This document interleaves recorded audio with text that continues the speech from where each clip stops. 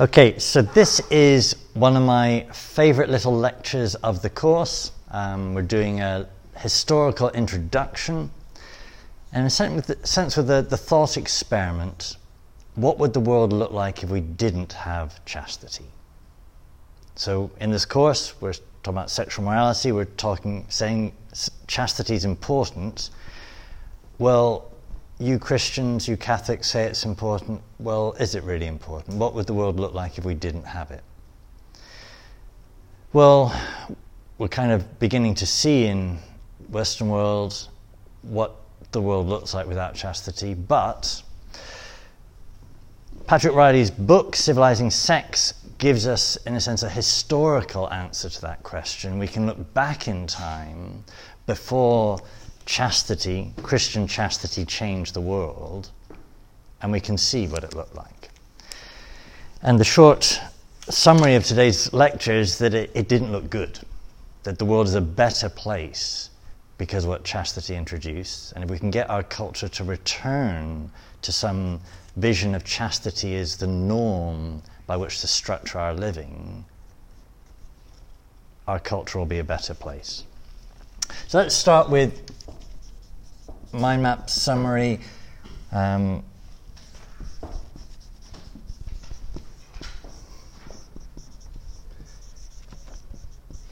So chastity changed the world is kind of the key point. Breaking this into three sections, we're going to look at the Canaanite fertility cults.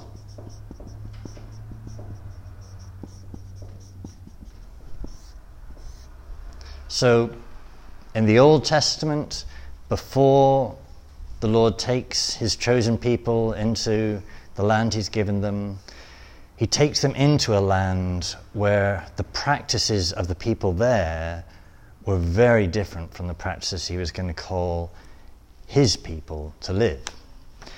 They had these Canaanite fertility cults. And Riley summarizes by saying that these fertility cults attack chastity in two ways. They attack chastity by attacking the root with ritual sex in the temple prostitution, which he notes is kind of ritualized unchastity.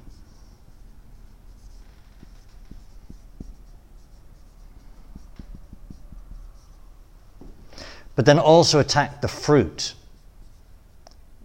by the child sacrifice. And I'll comment on this later, but there's a kind of weird irony, but also on one level does make sense, where a cult focused on fertility should demand child sacrifice of its adherents. And so in terms of archaeology, the statues to the god Moloch, we can still see these statues. Statues constructed so that the arms of the god Moloch were stretched out, where there'd be a burning fire there for the baby to be put upon. And these are things that there's these references through the Old Testament to this, but they're always passing references, kind of with the assumption that the people it's addressed to know what's being talked about. And it's easy for us to kind of glance past these odd allusions. So that's one part. What was chastity, the world like before chastity? A place of ritualized sex, ritualized unchastity in the temple prostitution, and child sacrifice. Then we're going to look at Rome and Greece.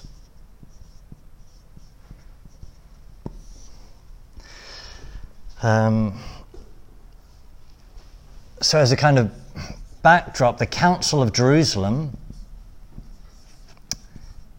the very first council of the early church, they're trying to decide, well, what do we have to demand of the Gentiles when they convert to Christianity? Well, we don't need to require them to have all the cultic laws of the Old Testament. But what they do make reference to, what they're still very obviously aware of, is certain injunctions, as we'll note, against the Roman and Greek practice, particularly with respect to chastity. In this context, the Christian faith emphasizes bodily purity that goes with belief in the bodily resurrection. And again, this is a thing, it's so easy for us as Christians to just take this for granted. All our Christian lives, we just presume almost on the resurrection of the body, on the afterlife. But this is something new. This is a big deal.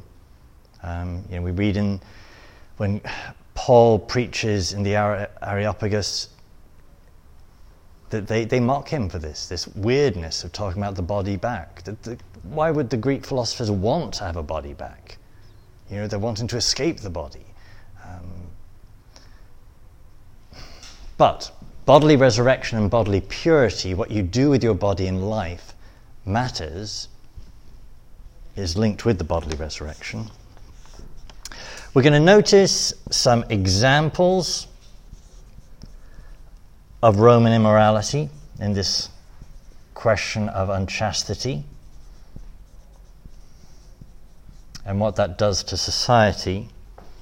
And then the very curious example that Riley goes through of how the pagan emperor Augustus realizes that unchastity is damaging to his society. So we have a pagan attempt to combat unchastity.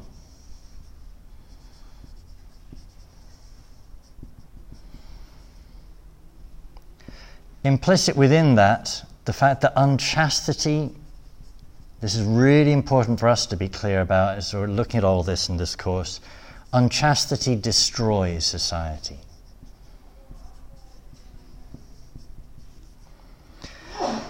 And what that gives us is therefore a social argument for chastity.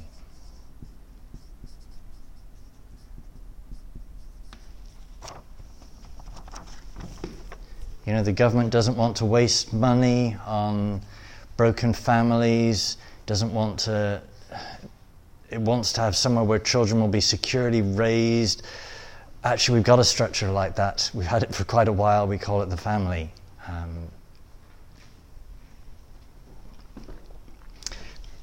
Then in the contrast with both of these, the Christian reform.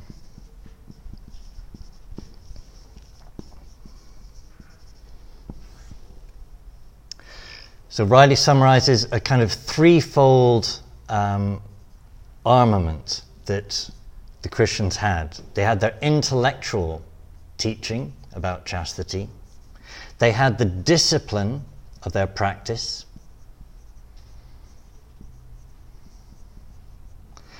And, he notes, the countersign of virginity. Come back to this later, but I think we can, as clerics, we can be kind of embarrassed to talk about how significant this was. But it's interesting, he as a lay academic is noting this and saying this had a big impact in terms of the kind of practical power of the message of the Christians. So he says, two doctrines were pivotal here. The indissolubility of marriage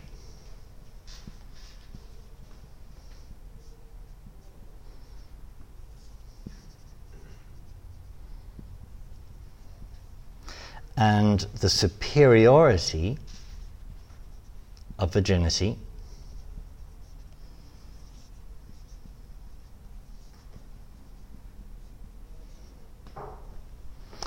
And then, again, this is a thing we can really fail to grasp how significant this is. That chastity is part of love.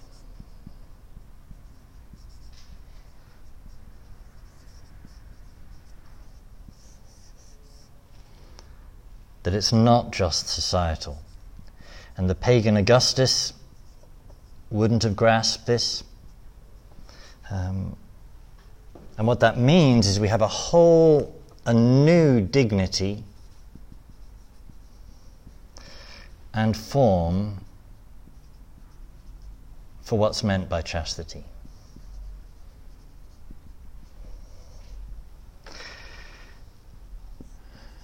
And that all this has to make reference to the Lord Jesus.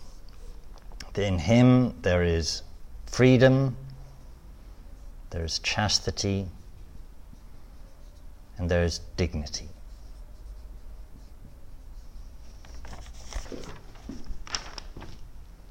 Lots of studies suggest the majority of ancient Rome, the empire, were slaves. There wasn't much dignity, there wasn't much freedom,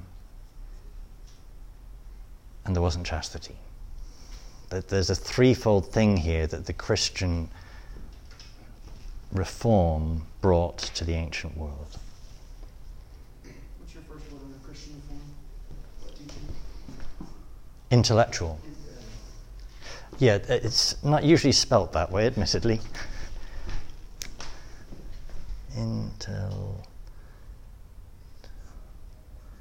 Intellectual, however that's...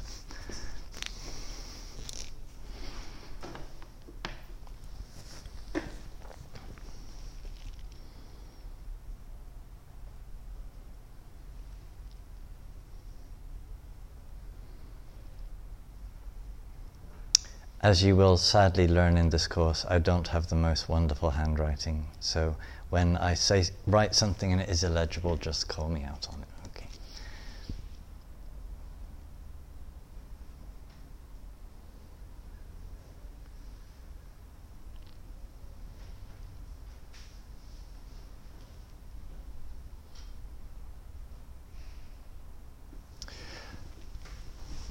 Okay, so that's the summary of what we're going to go through in this lecture. And I'm presuming you've all had a chance to read this in his book. It's a very unusual book in that lots of the things he's saying in there are passing references to authors quoting these things.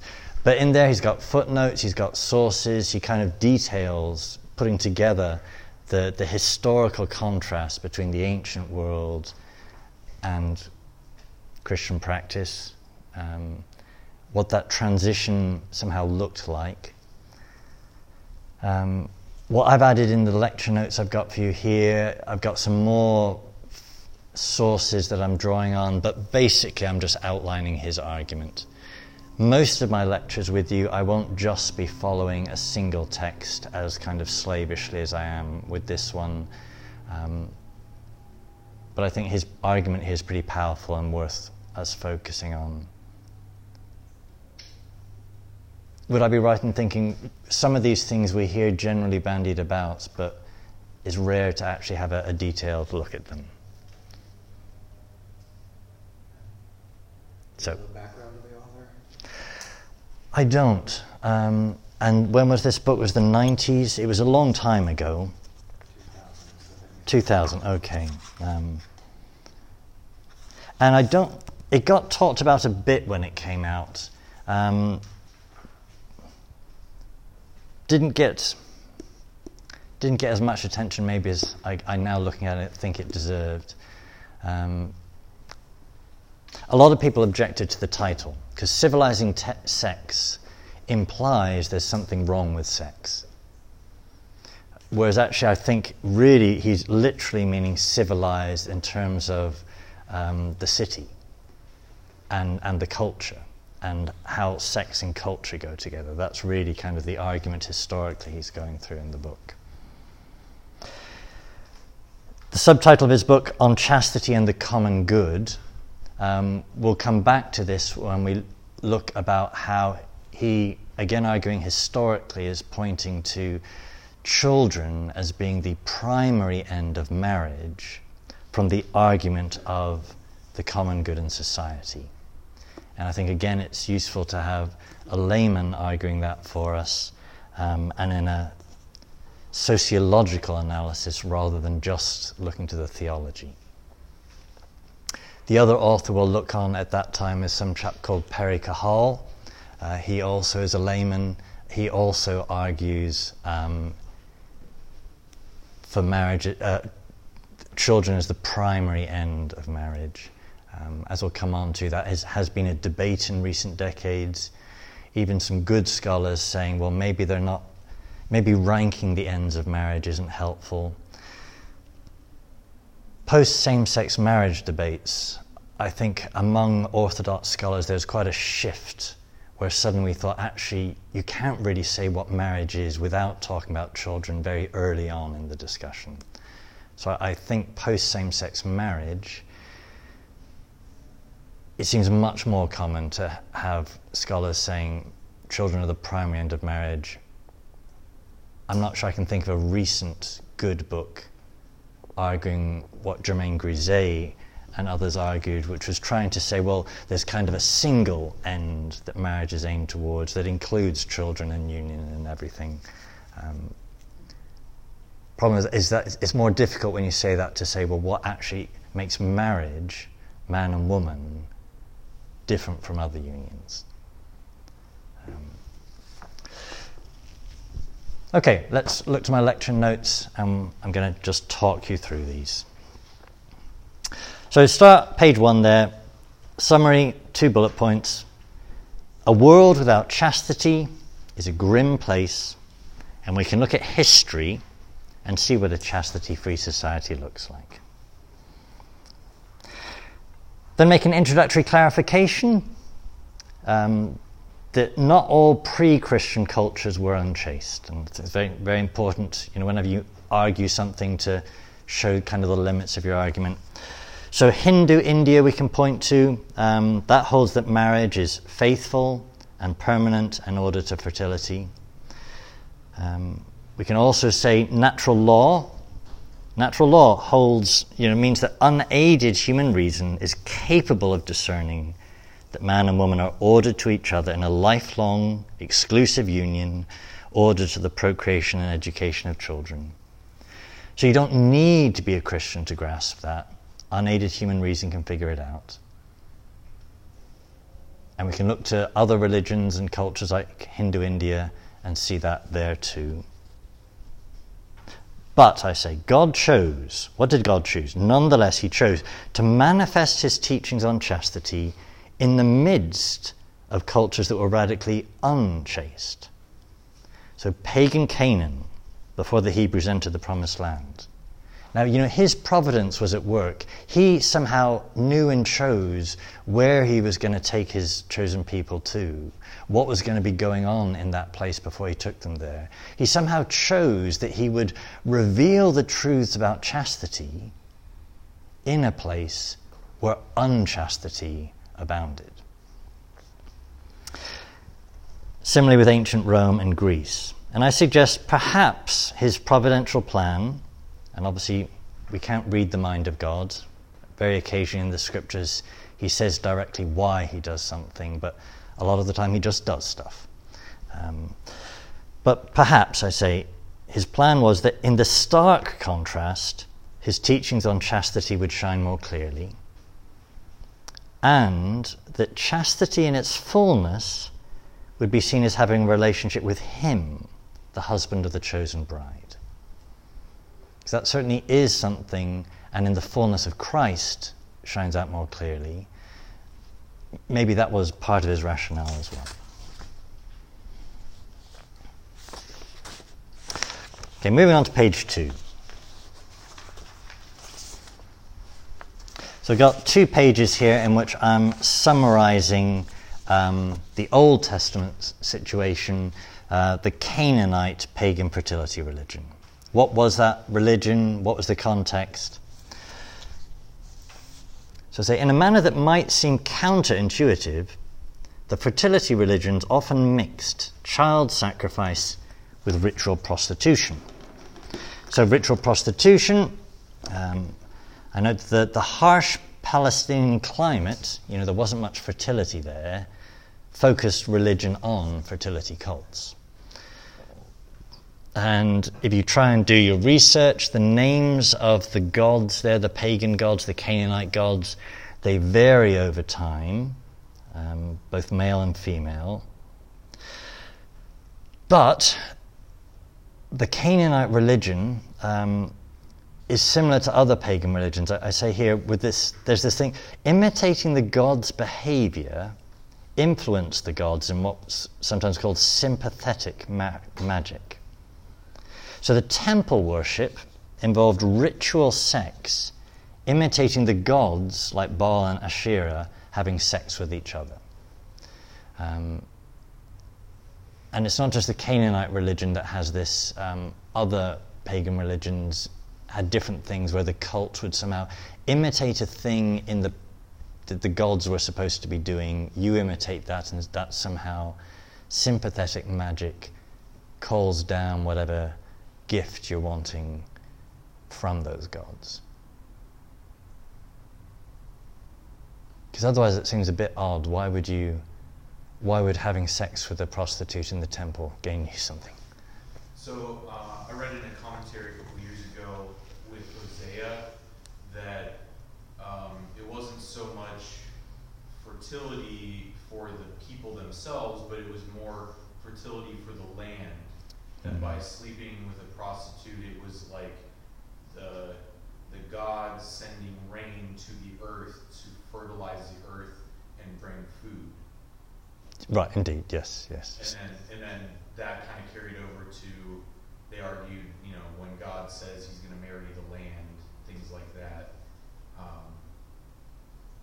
So that was going to be one of my questions later on is, in what way does that maybe influence some of the language used in the prophets with God marrying the land, things like that. But that might sidetrack a bit. Let's come back to that. But because you're right, I'm not meaning in talking about fertility here to make it just about human fertility. There's fertility in the broader sense. Wanting your crops to bear and your cow to have calves and so forth. Okay, so sacred prostitution, also child sacrifice. So you return the fruits of fertility to the gods of fertility in a kind of perverse cycle. Okay, then note a few things. So the Bible refers repeatedly to where these offerings took place. So we get these references to the high places, to beneath leafy trees. And I say these phrases were known and understood by the scriptural writers and their original hearers. For example, King Asa was praised for the fact that he purified the religious practice of his people because he took away out of the cities of Judah the high places. Yeah. Is that also like the pillars or the sacred pillars? Is that connected with this, or is that something different? I'm not sure, if I'm honest. Because that's another thing. Yeah. A lot of the sacred holes of Asherah. Yeah, I just don't know how if that connects to the fertility cults or not. The next reference here, the Bible refers to pagan gods in this context. Then quoting a different author, the Bible uses the verb zona to whore after when referring to foreign gods. The verb is not used metaphorically, i.e. the term is both figurative, unfaithful to God, and literal, sexual whoring. So again, there can be a nuance, a choice of words there in the scripture that we just kind of glance past and don't realize that there's something in particular being referred to there. So Patrick Riley's summary here. He sums up the contrast between Canaan's fertility religions and the Hebrew family chastity by saying that the Canaanite religion, as a religion of sexual abandon and child sacrifice, it struck two lethal blows against the family, one at its root and the other at its fruit. Ritual prostitution was institutionalized and indeed sacralized unchastity. If you're going to have sex with a temple prostitute, well, that's going to do something to your marriage with your wife. And the religion is calling on you to do that. Whereas the Hebrew God demanded mastery of sexual desire, not surrender to it.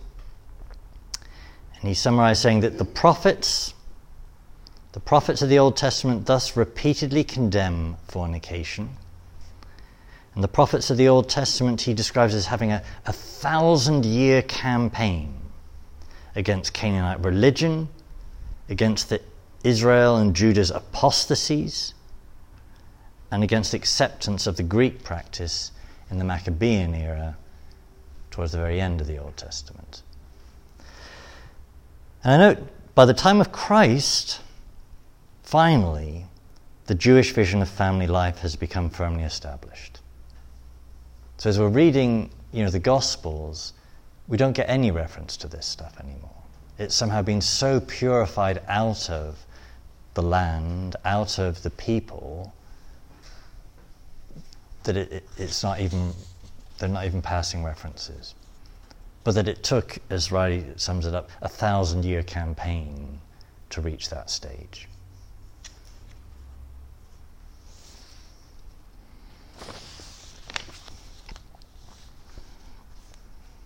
Okay, page 3. I've got some Bible texts here to kind of make some references to where actually we do get this being referred to in the Bible. So, in particular, the child sacrifice. So, I note the Valley of Hinnom was the center of child sacrifice to the idol Moloch. As I kind of described earlier, babies were burnt in fires in the arms, the outstretched arms of this idol statue Moloch. We read God commanding the Israelites not to engage in this practice. So, thou shalt not let any of thy seed pass through the fire to Moloch. Again, if you're not knowing the broader context, what does that mean? Well, you just glance past and move on to the next verse. It obviously meant something. If we know our history, it meant something pretty significant. Then note, God gave the Israelites the promised land in order that they would reject such practices. So to give my voice a rest, Daniel, can you read that quote from us? So this is from Deuteronomy. Let there not be found among you anyone who causes their son or daughter to pass through the fire, or practices divination, or is a soothsayer, augur, or sorcerer, or who casts spells, consults ghosts and spirits, or seeks oracles from the dead. Anyone who does such things is an abomination to the Lord, and because of such abominations the Lord your God is dispossessing them before you. So if we think what's being said there, that's pretty strong. Why is God dispossessing this people of the land? Because they do these horrendous things. So it's not just God is replacing these innocent, nice, decent people in Canaan with his own people. No, people who he views as performing abominations, he is dispossessing of the land because of that. And among those abominations, in fact, first listed among them is this thing of passing your son or daughter through fire.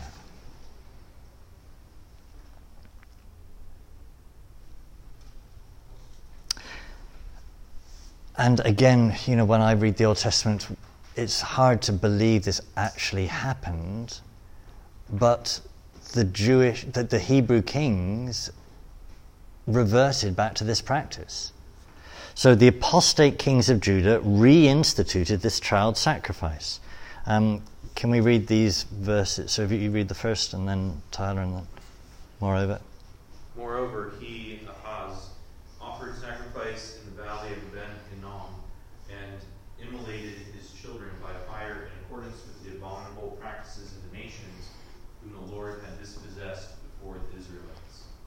fire.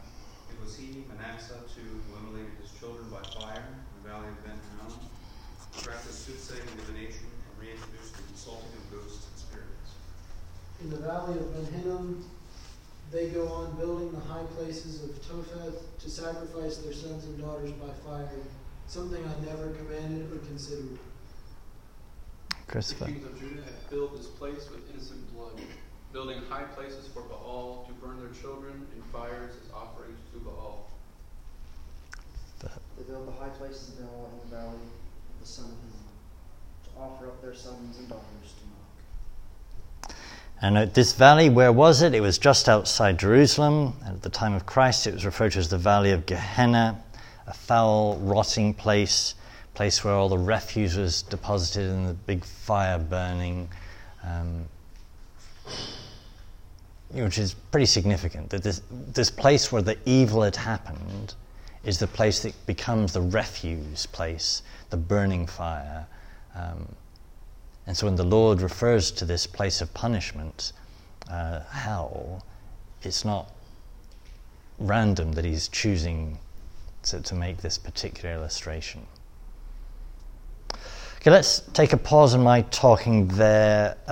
Your comments, observations. So this is kind of summarizing the Canaanite context. Thoughts, observations?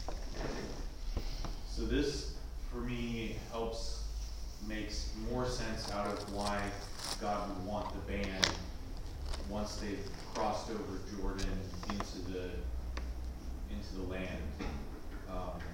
It's always kind of been just an iffy kind of thing. Okay, understand they're a foreign people, they're not the chosen people, but you want to kill them all off, not quite sure why. But then when it's, all right, those people are doing these things, if you don't get rid of all of them, it's going to somehow stay around.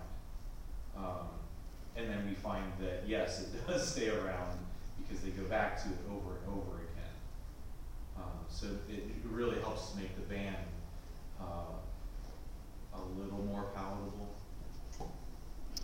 And the phrase "a little more palatable," it's still problematic. If God hadn't said it, I'd just be a lot more, have a lot more difficulty with it. And I think we do need to somehow add to that, even when the scriptures aren't trying to argue and defend that, there are people leaving the pagans and joining them. The fact that there's a process by which pagans can be circumcised and become part of the chosen people,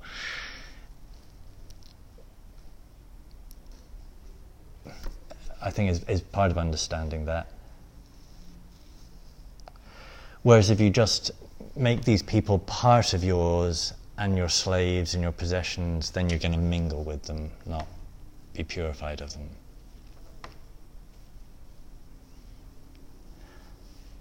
Other observations, comments? Definitely won't read all the prophetic books the same way from now on. Because? Not seeing them grouped together like that. Oh, in the same way. Sorry, yeah. It helps to situate things a little bit, learning what the high places were really used for. I mean, they were pagan, kind of pagan sacrifice centers, but knowing that they were used for burning children, it's a little different. Deeper, it helps you to understand those passages. So, like you said, you don't pass through them, keep going, and you realize, okay, this is what they're talking about: fires in the law, or passing through fire.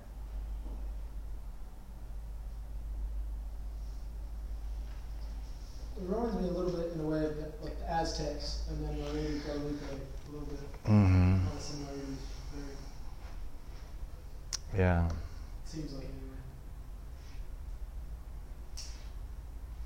Am I right in thinking the Aztecs sacrificed other people, not their own people? I think I've read that. I don't know. Just know they were doing sacrifice. Kill almost anybody, as long as they were giving sacrifice. So any baby who was a mixed race was definitely unwanted. So they got rid of. So the standard had Okay. relations with any woman of any Aztec. because it was a whole bunch of Mhm. groups of people. So. And I'm not sure I footnote there, but the high places, sometimes those weren't high, but they were, that was kind of the original meaning of the phrase. So its proper meaning is the places where this happened, rather than necessarily having to be on a mountaintop or something.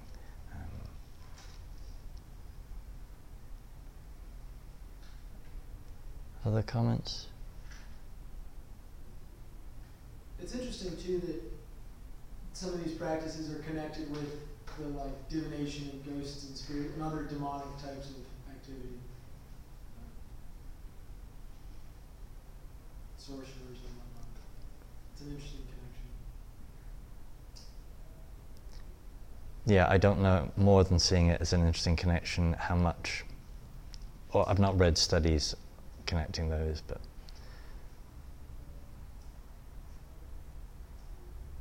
That's strangely true up to this day. That there are a lot of connected, a lot of some of the more recent police reports that I saw about rings of child sacrifice stuff, all connected to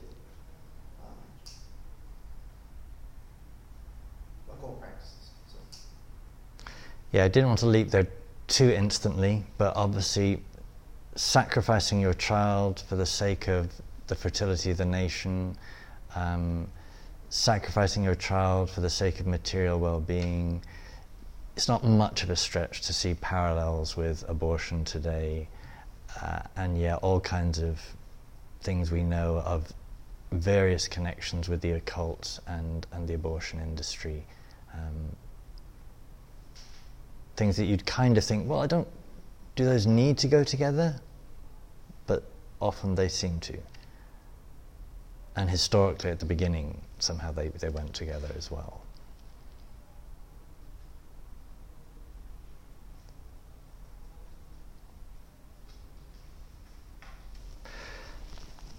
Okay, let's move along here. So that's kind of summarizing the situation in Canaan.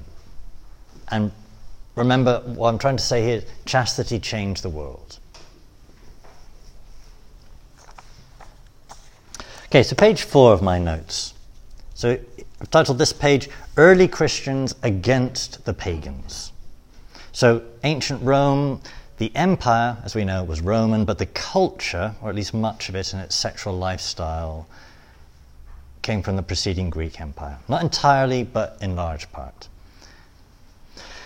Now, I'll come back to what Riley notes about this, but he emphasizes the significance of what was decreed at the Council of Jerusalem. So it decreed that the Gentile converts were not to be circumcised. They were, however, to refrain from 3 practices that characterize paganism. To abstain from meat sacrificed to idols, i.e. false worship. To abstain from blood, including strangled animals, i.e. disregard for life. That in Mosaic law, blood symbolized life, whereas in Greek, Roman paganism, human life had little dignity. And to abstain from fornication, i.e. sexual impurity. We'll note the significance of porneia as in terms of the Greek when we come back to divorce and remarriage as well. So, Riley argues, these 3 virtues, worship of the true God, respect for human life, and chastity, are linked ineluctably in history to the social, cultural, and political order that we call Western civilization. The first Christians saw chastity then as a distinctive Christian virtue, closely bound up with a reverence for life that was rare among the pagans, and with a worship of the one true God that was the very antithesis of paganism with its multiple gods.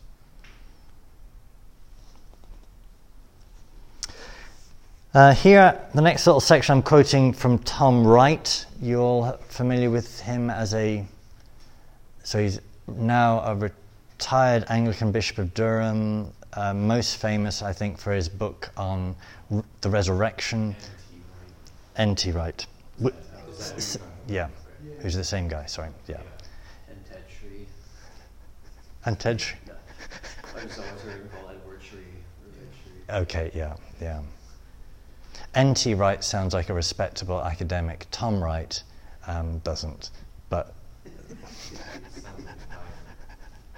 anyway, he's got this massive, big, fat book on the resurrection in which he's going through the significance of the resurrection. His basic argument is the resurrection was a completely unexpected event. There was nothing building up to it that meant they could have been expecting an afterlife that would have had a bodily form in this particular manner. Even though the Maccabees held a bodily resurrection at the end of time, there'd have been no preparation for the thought that someone could be bodily resurrected now for the Jews. And then he compares that also with all the different pagan religions, where the Greeks have a notion of the afterlife, but it's this kind of dark place down in the underworld where you don't want to go there. It's very different from the notion of an afterlife that is the fulfillment of everything. Anyway, so he's got this big fat book on the resurrection.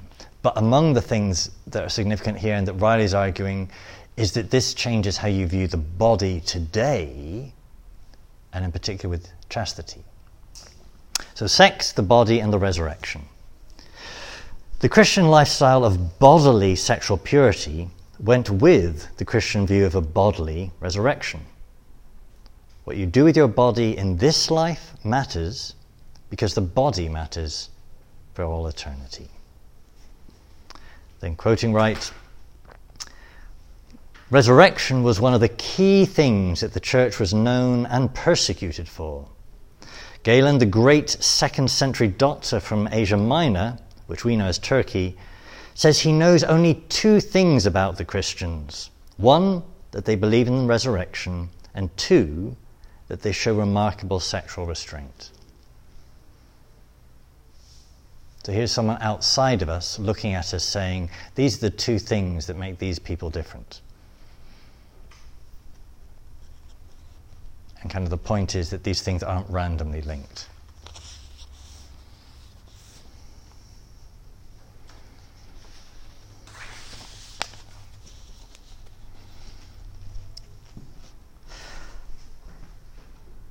Okay, page 5 here. I just want to map out some of the examples of Roman immorality.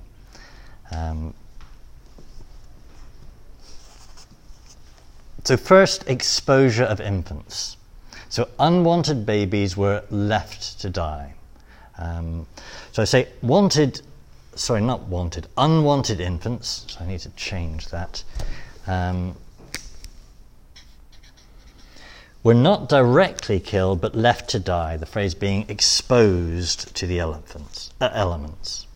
And then I'm footnoting various other sources here on this. In Alexandria, the custom was to dispose of them on a particular trash dump. The economic motive, the instinct to restrict society to profitable members, meant economic infanticide. And it survived all through Roman history in the practice known as exposure. By exposure I mean a system recognized by law and society under which it was possible for a man of wealth and standing to order his legitimate children to be abandoned, presumably to die, because he already had enough or for some other reason did not care to accept the responsibility for their rearing. Such a system undoubtedly existed in ancient Greece. So Greece and Rome culturally united in this practice. Remember the beginning of 300, the movie 300? Remind me. Where he's talking about the Spartan culture, how they always look at the child right after birth and examine it for any defects, and if it was defective, they just chunk it out into the garbage pit. Mm-hmm. I just have that image of that description. You'd say, this child is one arm shorter than the other. Any defect at all. Yeah. And not directly strangled, not drowned, exposed to the elements, just left there. And I guess we all know that the early Christians came to be characterized by the fact that they would, among other things, rescue these abandoned babies and raise them as their own. We'll come back to this when we start the bioethics course next semester. But the way the early Christians lived out what they believed, in this regard also in terms of how they cared for plague victims when secular Rome, secular Greece the rich people would flee, the Christian leaders stayed there and cared for the sick, including the sick that weren't of their own religion. If you hold to the dignity of human life and you follow that through, people are going to see you living a different life. And that living of a different life is part of what won early converts to Christianity. Yeah. Didn't Roman law also say that while this was allowed, if a person does save an exposed child, they have a higher standard of care for that child than the original parents would? Maybe, I don't know. And I also don't know, one of the things with Augustus is Roman law wasn't entirely static in some things.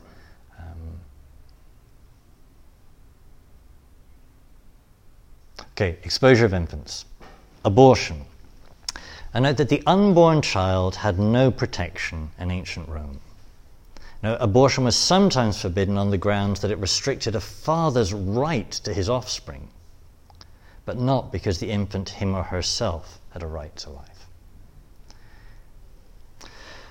Pagan writers condemn abortion, but for very different reasons than Christians. And the Christian view of the sanctity of life simply wasn't found in ancient Rome or Greece.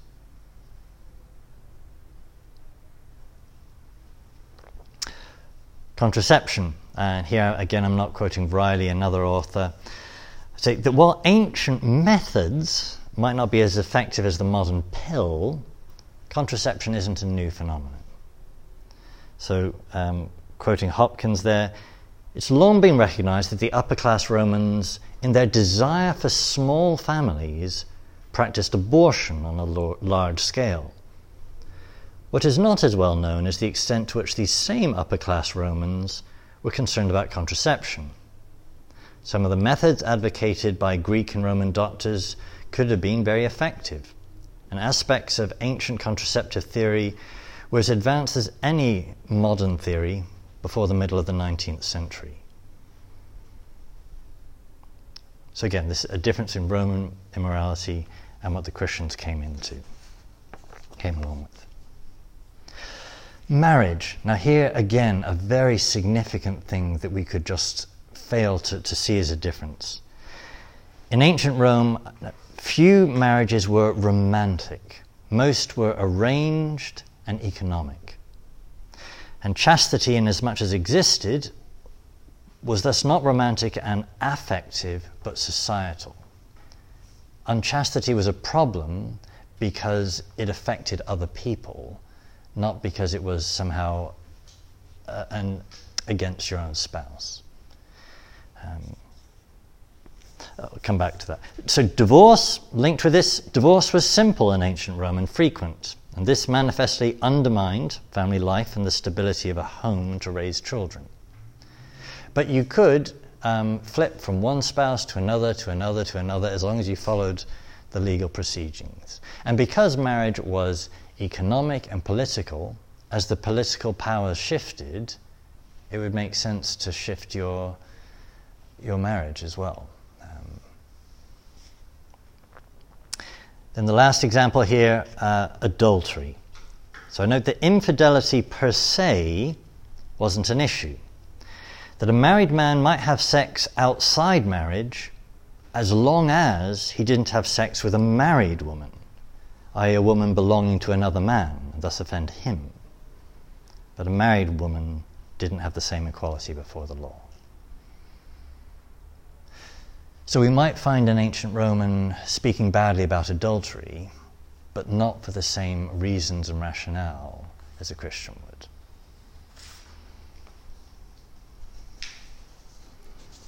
Which comes down to a very different notion of what chastity means.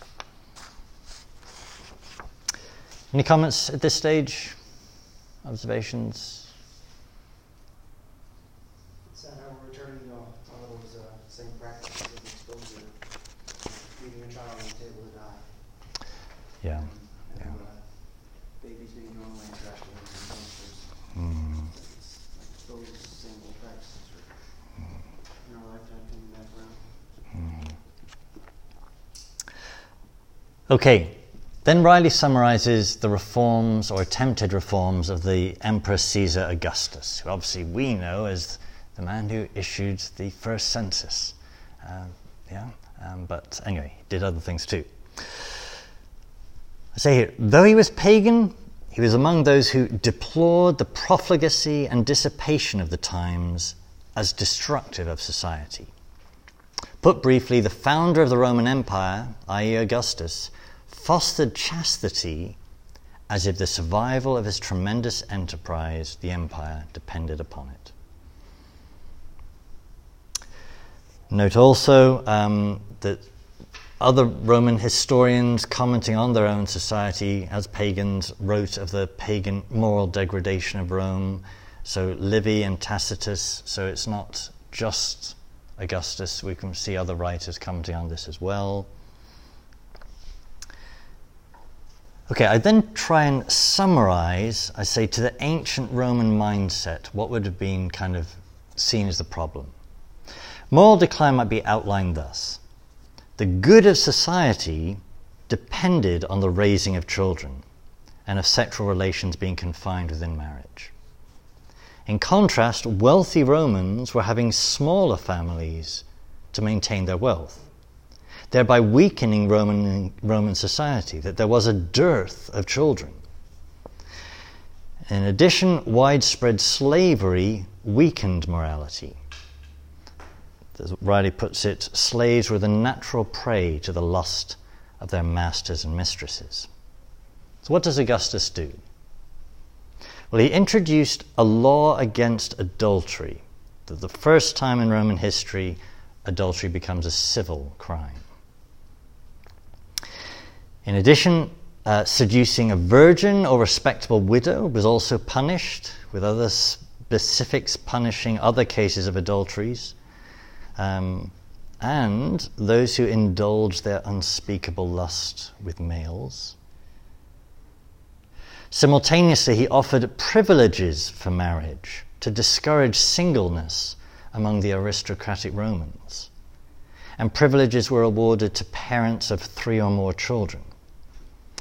Further, he promoted family by, for example, linking marrying and producing offspring that survived to the age of a year to the granting of citizenship to slaves. And note that this government policy discouraged parents from killing their infants by exposure. But in summary, however, it's unknown what effect the law had, and it fell into disuse after him. In short, Augustus saw a problem, tried to remedy it, but it would seem he failed. Comments here? I think it's just a good example of using natural reason and common sense to arrive at some of the same conclusions that we hold in a Christian culture that we've held to about marriage and family and all these things. You don't have to say it comes from the Bible to advocate for these. You can also see a little bit though why it didn't work, because there's nothing about like fulfillment and a better life and happiness, and it's just like, oh, this is good for society, so you have to do it. Mm-hmm. There's nothing like about you being better or happier. Yeah. By living this out. Yeah, that's a really good observation. Which that makes me think of China and how they had the one-child policy, but now it's getting to the point where they're offering incentives for families to have more children because they realize they're top-heavy, they're losing their population, and but even with the incentives, couples are not having more children because it's just too expensive and too difficult in their minds. And in the West, for some decades now, we've taken for granted that, a couple will hold on to their wealth by not having children, and children being seen as a problem. And some of these are very problems that have occurred again and again in the society, and they're bad for society, is the thing that Riley's indicating here, which is why the subtitle of his book is referring to the common good. And our politicians never talk about this. So in Britain, we had over 1 million Poles brought into England, brought in the sense that there were legal things done to make it very easy for them to come, because they would be coming across as young workers. And it was never mentioned, why do we not have any workers of our own? Well, because for 2 generations we've killed them in abortion and prevented them in contraception. And society needed young workers, so we better get them from somewhere else.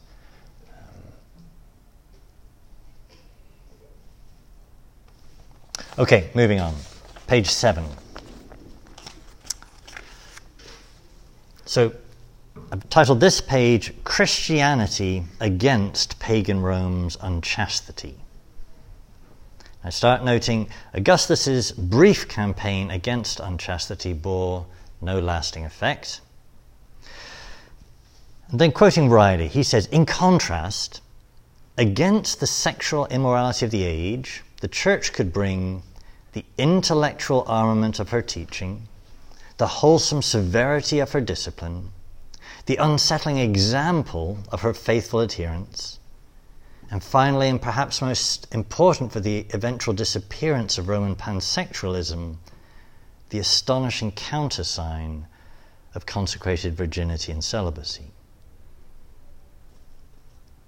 So Christians, what did they do? Well, they did not practice abortion or exposure of infants. In fact, they rescued abandoned infants left in exposure.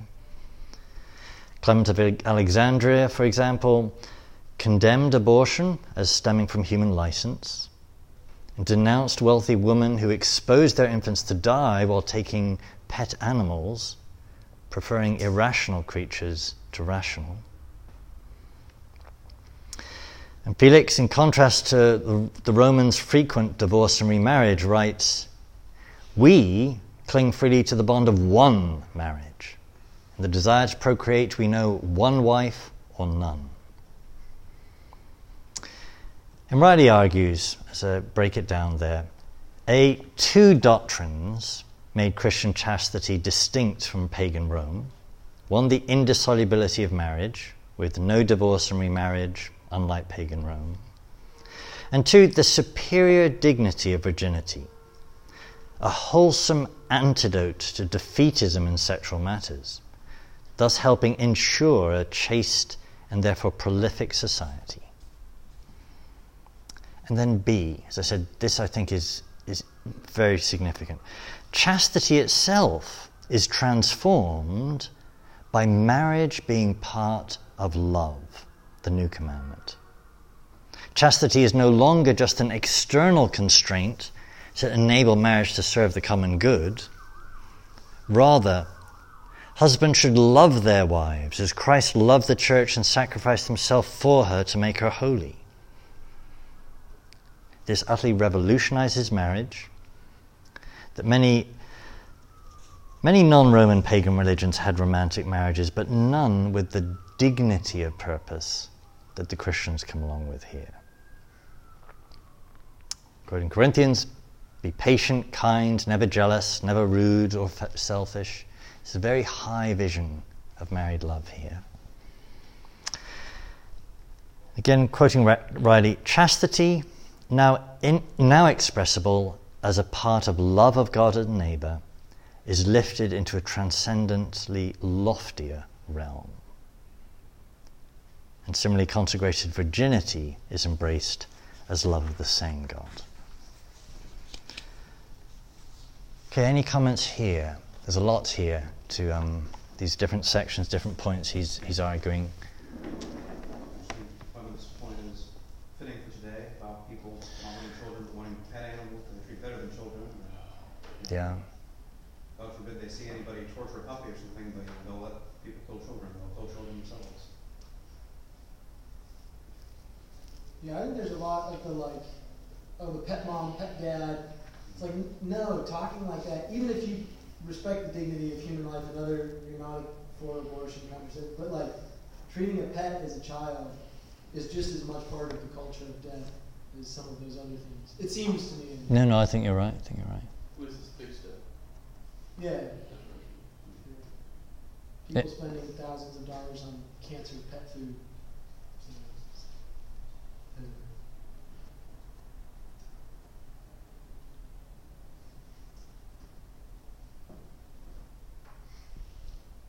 That would be an easy thing to preach on, though.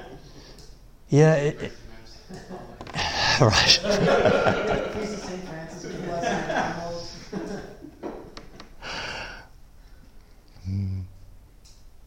Okay, other observations on this page?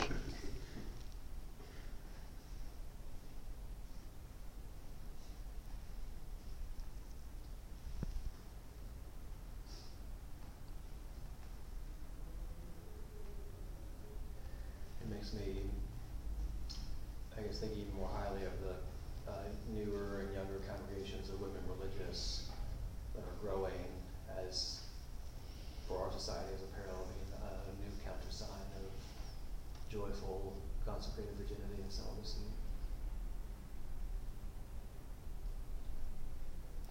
Yeah, there's a lot of embarrassment in the church today to talk about virginity as an objectively higher state of life than marriage, that we kind of have the narrative common today in the church that, well, we don't say anything against marriage.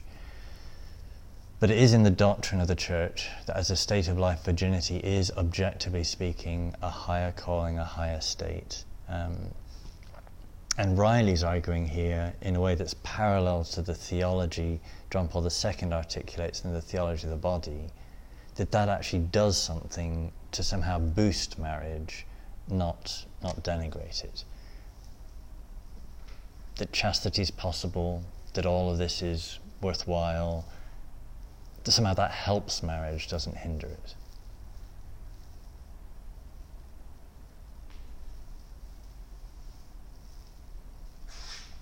We'll come back up to that point when we, only an overview sadly, look at the theology of the body.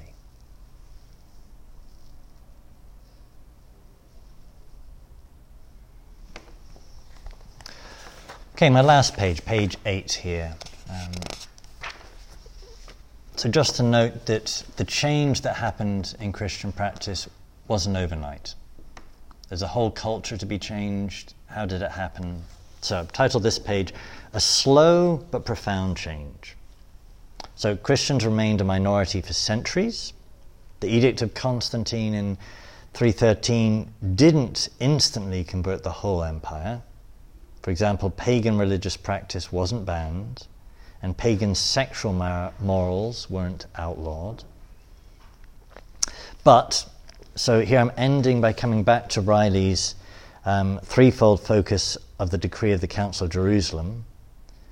Worship, well, Constantine instituted a weekly day of rest that apparently hadn't been there before. So that fosters both physical health, but makes Christian religious practice have a kind of preeminent status, favored status. Chastity in family life, well, he restricted unilateral divorce. He forbade married men from having concubines and forbade slave families being separated. And then respect for human life, well, he abolished gladiatorial combat. He guaranteed sunlight, fresh air, and physical safety to prisoners awaiting trial. Whereas abolishing slavery, a practice thoroughly impregnating the Roman culture and economy, Riley notes was a monumental task, uniquely Christian and otherwise unknown to history, but a task that took many centuries to actually be lived out.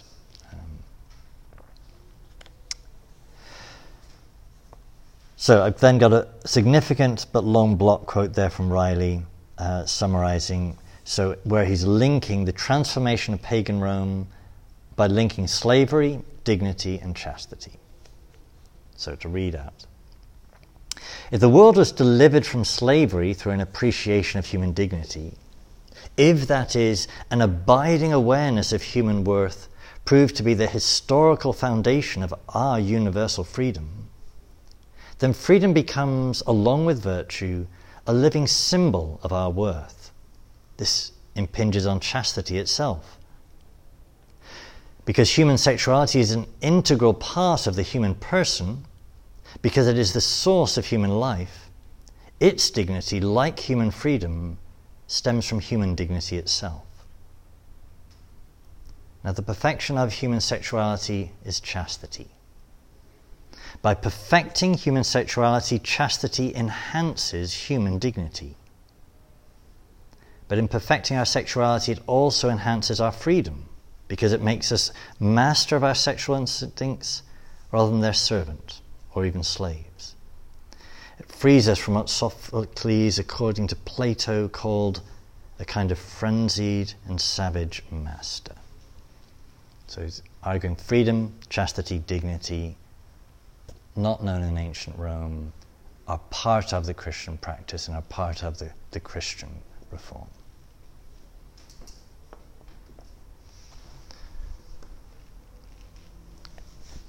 Comments here, kind of synthesizing all of this together?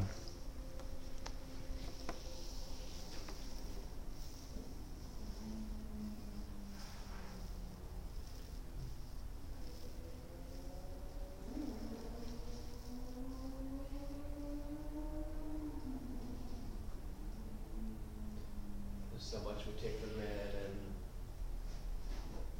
society that people still like in a post-Christian society that wouldn't be here without Christianity. Yeah. And frequently they like the convenient parts of it, Yeah. but not the kind of hard work, the discipline, the commitment.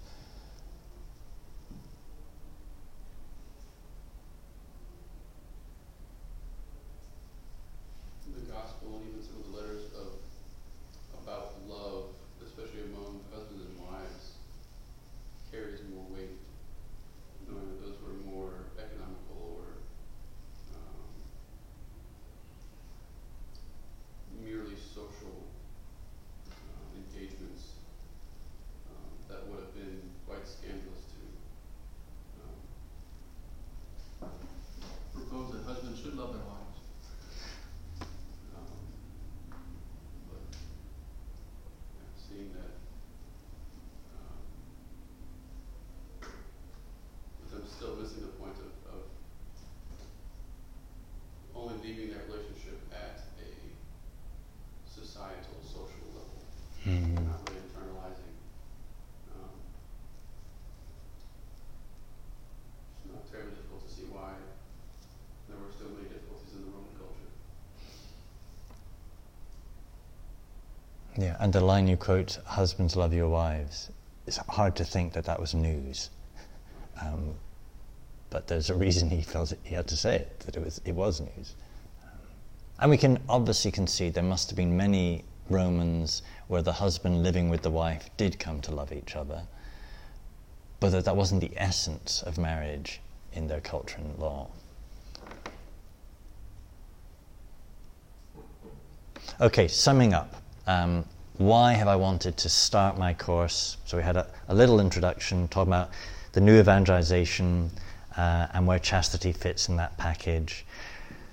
I'm wanting to look at this whole question about how chastity changed the world historically, to likewise the obvious implications here in terms of the significance of chastity for the new evangelization, because in the first evangelization it was hugely significant. Also, for us to start this course convinced that this isn't a set of random rules and regulations and laws that we're wanting to impose on our parishioners or on the broader culture, but that this is a gift, this is a better way of living. And therefore we've got to look at the detail in this course pretty seriously to get it right. Okay, let's close in prayer.